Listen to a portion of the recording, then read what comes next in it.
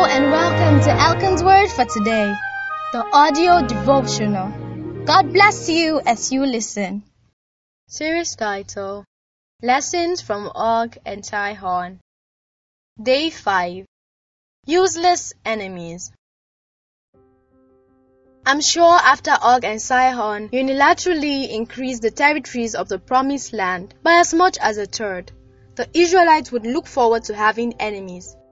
Maybe they'd start having special prayer sessions for the success of all their enemies' endeavors.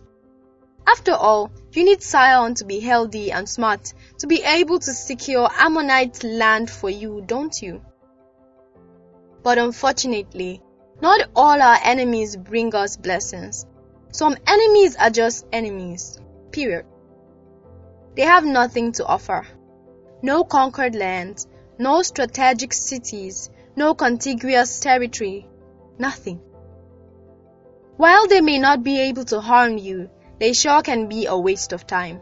And we have them everywhere. At the office, in the neighborhood, on the web.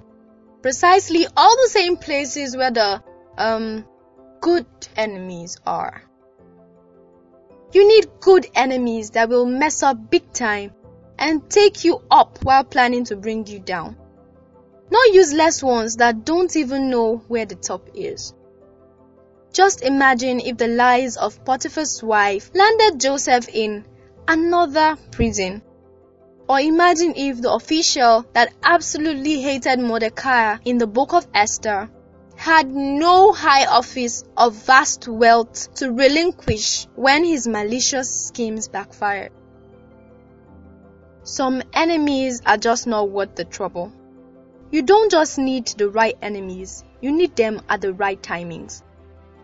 If Goliath had wandered into David's village to pillage their harvest, David may have still killed him, but the story wouldn't have gone beyond the front page of the Bethlehem Gazette.